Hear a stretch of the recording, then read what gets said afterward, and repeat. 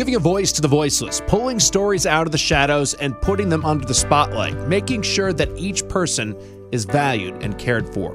This is Humanity First with Peter Evers, presented by BAMSI. Hi, everybody, and welcome to Humanity First. We have a packed episode today. Later on, we're going to have a couple of folks who actually are board members at BAMSI, where I work, who are going to come and talk about the real estate market, both in relation to commercial and residential. If you don't know that the price of housing is going through the roof, as it were, at the moment, then you're really not paying attention. So we're gonna talk about how that affects communities, how that affects folks who are new Americans coming into this country and trying to get a foot on the ladder. But before, I just wanted to talk about a couple of things that are on everybody's mind at the moment. This month, of course, is Pride Month, and you don't have to go very far to see a celebration of that, both in the media and on people's high streets. In Massachusetts, I think I consider us very fortunate to have a community that is welcoming and if you think about gay marriage, Massachusetts was one of the first states to legalize that. And if you have a conversation with young people nowadays, there's a bit of a tilt of their head when they hear that was something that was illegal a while ago. We have come a long way, but we don't need to rest on our laurels about issues of equality when it comes to Pride Month, when it comes to LGBTQ issues. I was doing a little bit of research this morning, and I found that across the country, there are many anti-gay LGBT acts, bills in the Senate of many states. In fact, I discovered that there were 18 bills that are restricting rights, LGBT rights and trans rights. And in Missouri, there are 17. If you go around the country, you're going to get people who are trying to restrict people's identity relative to name changes. You're getting efforts to restrict public behaviors, and you're getting changes in the law which really restrict trans people's rights and medical rights.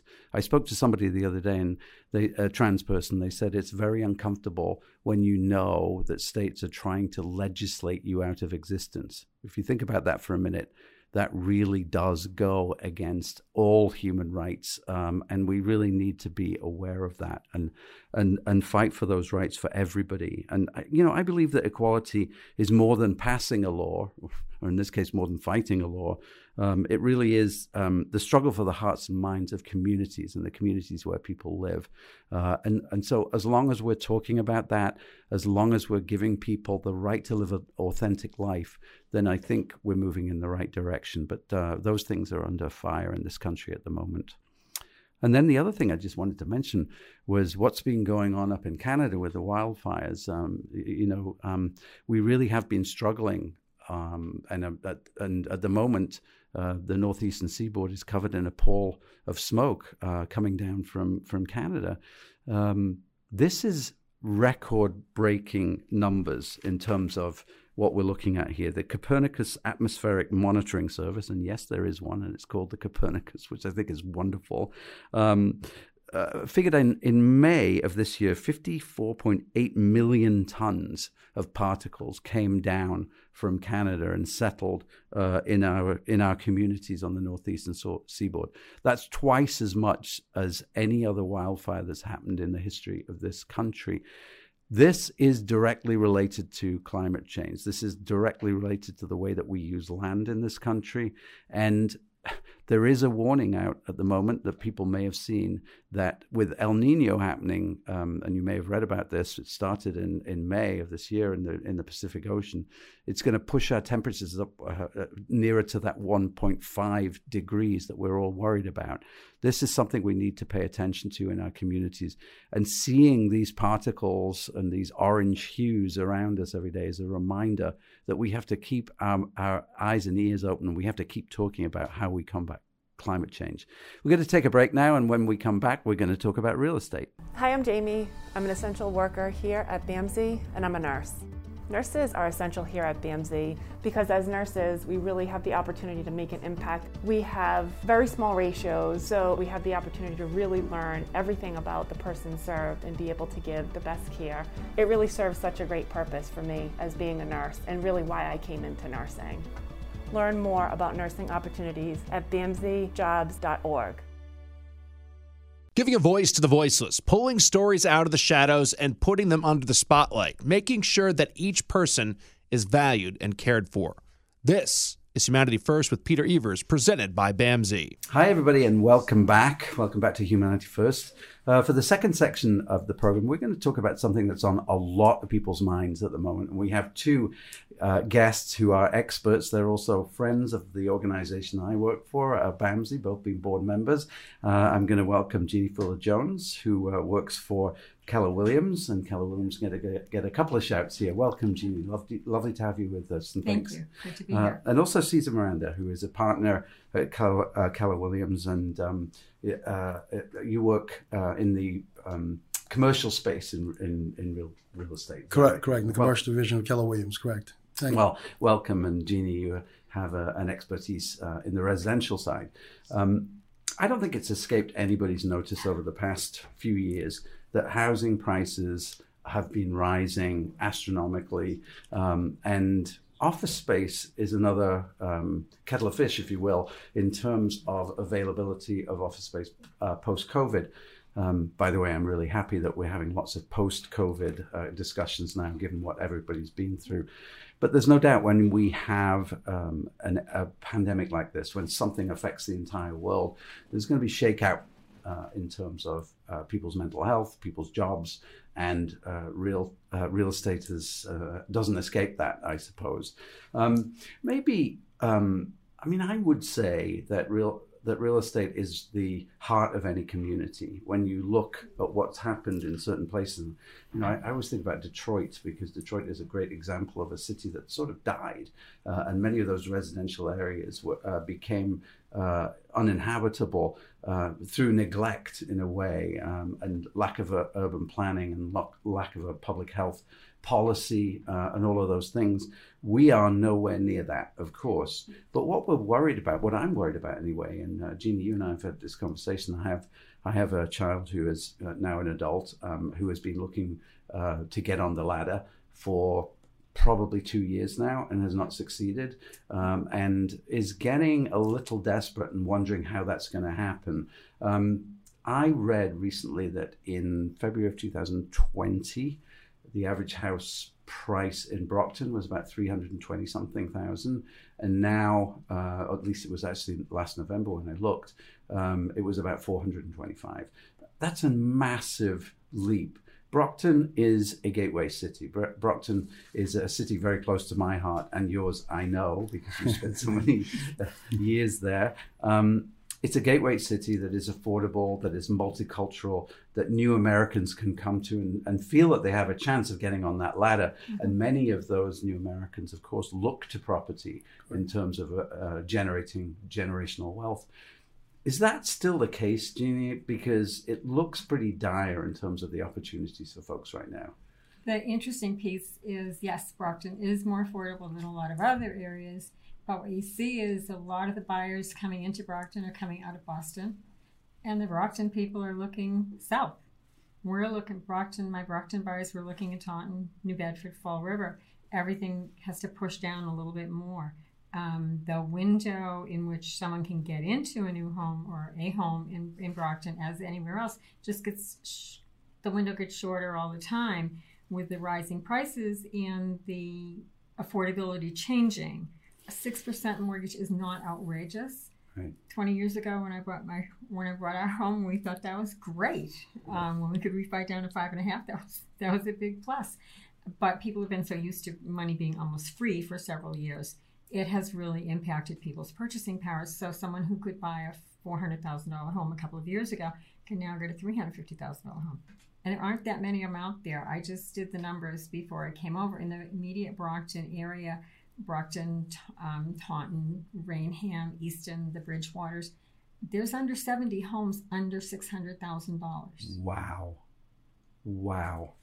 I put it at 600,000 because that's, that's where you have to get. Yeah. But not anymore, some of them. And rentals are just as bad. The cheapest rental was $1,200, and that's for a single room. Wow. In a single family home around the corner from us. And they go up to $3,500 to rent a 3-bedroom townhouse. So people are paying the traditional trajectory of rent, save your money, buy a house, when all your money is going to rent. If you're renting an apartment that's going to be $1,800 a month, and you've got to come up with first, last, and security. Almost impossible. Yeah. You might as well keep going and have, maybe put aside $10,000 as a down payment on a house. But in the meantime, you got to live somewhere. So that's the challenge, is people are really, really being squeezed at that entry level. Can they do it? Absolutely. I just sold a 3-family around the corner from me, right around the corner. The guy that bought it is the construction worker. He's been working hard for years, saved up his money, and he's living on the 3rd floor in the small apartment. He's got the other 2 floors rented to people that work with him. They're hardworking people. Those trucks are out there going out at 5 o'clock every morning, and he's trying to keep the rents affordable. But it's really, really a struggle for everyone. Yeah, and it's getting more and more difficult for those folks. And, somebody once said to me that you should really be paying about 1/3 of your income for your housing. Not the case anymore, right? They can't. You can't. Even if you're on a Section 8 voucher or something like that, that's gone up to 35 and 40%. Mm-hmm. And in some instances, those programs will allow the resident to pay up to 50% of their gross income for rent and utilities. That means they're paying 60 to 70% of their net just for the roof over their head, much less put food on that table. And pay the electric bill. So it's really, really challenging. Yeah, the 30% days are long gone. Just a question about those people who are coming in from Boston. Who are those people? Are they families as well? They are families. They are hardworking families who are being priced out of Dorchester and Roxbury. Or, Mattapan, Milton, they're coming down. Brockton's still more affordable than Dorchester. Right. Is the same thing happening with Providence? Like, are people pushing up from there as well because we're seeing high prices? South. It's all going south. It's all New Bedford, Fall Rivers benefited from a lot of that movement from Boston to Brockton, as Jeanne indicated, and they're moving down to. Matter of fact, the Brockton School Department just recently had announced in the papers and different publications that a lot of the families are being priced out. And so some of those families, obviously they take the students with them, the children, they're moving to Bedford and Fall River. So that creates other challenges in itself, and it impacts their budgets. Right. And as we look at urban planning, and I probably shouldn't have mentioned Detroit because Detroit is an extreme example of that. But what you begin to see then is the shrinking of the schools, the shrinking of community. I think about when a family moves into a community, they look at a lot of things, don't they? They look at the school. And I will say Brockton High is a wonderful school. I'm so impressed with the work that they've done for such a huge school over the years. And to think of that, and I think it was 130 people that were recently laid off. Correct. And that is a direct consequence of housing costs, right? Right. And there's other things that are going to happen with that. What are the kids going to be doing? Certainly when I raised my kids in Somerville, and they played baseball, they played soccer, and you could see in that city that there were less baseball teams on a yearly basis. That intra-league had 28 teams when I first got there. By the time I finished, there were 15. There is this sort of depopulation in a way. And what are all the service industries going to do as well? There's sort of knock-on effect to that. Well, and the population that can stay, one of the downsides of money being so cheap for the last several years was folks like Cesar, maybe instead of saying, hey, it's time to go up, and we're going to buy that nice new house at $700,000. For the money, we're just going to take a HELOC and get some money and spend $30,000 on the kitchen and the bathroom and the deck, and we're staying right here for another 20 years. Correct. So my first-time buyer, that house isn't there. Isn't available. So more people are staying where they are. I do a lot of work with seniors and folks that are maybe thinking about downsizing, right-sizing, and probably 70% of the time after I go to see them, and we do some numbers and look at things, the answer is, you know what, this house works for you just fine. Right. Let's renovate that downstairs bathroom, make it more accessible, and you stay right here. Right. And then you mentioned the interest rate hikes. Yeah, because they're not going to spend all that much more. They don't want to take a mortgage and buy more. That's right. So they're going to stay right where they are. So again, that's the lack of supply. Yeah, and I think this does come down to to social policy in the end. What are we going to do as a country? As somebody said to me the other day, and in Boston, Boston has become not affordable. You 1.2 million for a house in Hyde Park, which is a typical blue collar neighborhood. Mm-hmm. Somebody said to me, if all the rich move into these places and Four Point Channel and places like that, who is going to provide those services for those people? And there's going to be some sort of a strange change to Boston. Correct. So we're looking at more, I know I've talked to the mayor of Brockton about this, but more affordable housing, creating laws that sort of push developers into providing more affordable housing to get people on the bottom run. That has to be good for a community, right? Absolutely. Absolutely. It provides more places, more people to live. And those seniors that are staying in their homes longer are starting to need more services, and there's got to be a place for those people to live. Correct. So you need all the levels to maintain it. And business as well. It's all interconnected. Absolutely. I mean, as we say, the old adage in commercial real estate, trails rooftops. So where you have rooftops, you have consumers, you have different services you could provide. And so just to speak to commercial real estate, and what I handle primarily, I've handled different product types at 20 years in the business, but we have major product types from office, as you mentioned earlier, Peter, in our conversation. Obviously, there's a lot of challenges, especially with COVID and the displacement of workers, dialogue back to work, and some employees are not ready to do that. And maybe we may end up at a hybrid system, but there's a lot of challenges there as a result. Then you have retail, which most of my focus is in. You have multifamily, Jeanne alluded to. There's a lot of demand for multifamily housing, and cost of construction is impacting all product types. I mean, like I said, office is because what we have, typically when people speak to commercial real estate or real estate in general, they paint it with a broad brush. Mm-hmm. But so if you look at the hospitality, for example, is another sector. They've bounced back from COVID. From all indication from speaking to colleagues, they're in that space, and these hotels are back to capacity. I mean, if you think about it during COVID, imagine what those hospitality groups and some of these hotels, some of these individuals, owners, and practically some of them filed bankruptcy or were in a dire situation. So they bounced back. So retail it's interesting. When people say to me about retail is dying, because when you look at all the store closures, Bed Bath & Beyond and others, I say retail is changing. Yeah. And retail is responding to the community. So for example, under the retail umbrella, we have not just your traditional retailers, but you also have the Amazons of the world, because they want to be close to the consumer. What we call from bricks to clicks, or clicks to bricks. So people want to be able to shop online. They want to be able to get their product in a timely fashion. So retail provides an opportunity because they're in the community. So you have this omni-channel effect. So like, for example, just in Brockton, just speaking of local community, we have O'Reilly's Auto Parts that's opening on Belmont Street where Stop and Shop used to be. So it's about 35,000 square feet store. It's not just a retail, but it also has a delivery component to provide products into the neighboring community and on certain miles out. So there's a lot of changes. It's dynamic. I mean, some of the things that we saw even pre-COVID, you go into certain restaurants today, or we call fast casual, quick serve. It's all drive-through. Yeah. Majority of their business is through drive-through. Yeah. So there's not as much sit down. But also, I think pre-COVID, it was a response to also the dynamics of families, right, with playing sports and what have you. I know my family, we're constantly on the go. A lot of families are constantly on the go. So it provides an option for them, right, in terms of a lot of families. And also to that additional in certain restaurants, especially when families are watching their budget and the way we live today, and they want to minimize certain costs. So, some of these restaurants are seeing that and they're responding to that. So, but when you look at commercial real estate as a whole, we're dealing with similar challenges, and industrial is responding very well. So when we look at, some of the challenges in terms of product type, it would say more sort of office. But even when I speak to some of my colleagues in that sector, they say, depending on what it is, if it's office medical and you're talking about needs for biochemical pharmaceuticals or research, particularly in Boston, some of those areas, they're doing well.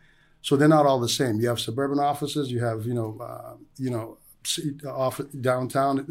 So there's all these different nuances to commercial real estate. And so once again, office has its challenges, but what we see across the board where I guess the headlines that we're all concerned about is this R word, recession, inflation, all these headlines. They put a lot of stress into the system in terms of banking systems. The same concerns that on the residential side you see also on the commercial side, because investors and owners, and sometimes when we're doing deals, you look at, so that same deal, interest rates have gone from 3% to 6%, so that impacts the valuation of the properties. So, but there's still a lot of bright spots in the market. Like for me, so when Jeanne speaks to individuals moving into the city of Brockton, what have you, so that means there's more demand for commercial real estate space.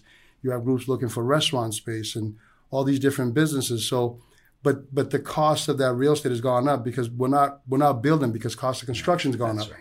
So there's a lot of demand out there for same groups going after the same product types. Yeah, and that's the same on the residential side as well. As it's just not enough stock that's available. But I like what you say. I always think about that sort of, are you Blockbuster or are you Netflix, which is that sort of question. And I do think that there is an American ingenuity, this ability to adapt to the situation that you're in is something that's happening right in front of our eyes, right?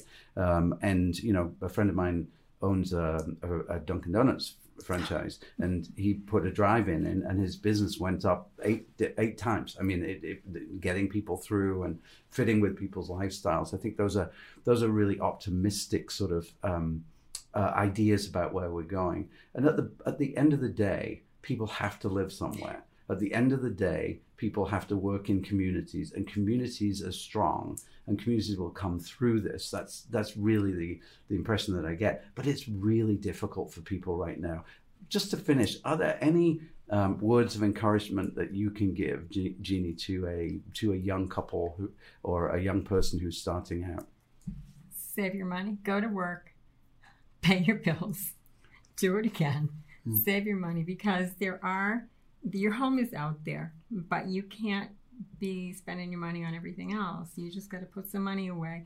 Your buy-in is going to be a little bit more, but in the long run, it's still the best investment in the world. Yeah, pay your housing future first. Pay yourself and build some generational wealth for your family. Maybe no one in your family's ever owned, but you know what? Doesn't mean that you're not going to be the one to do it. That's right.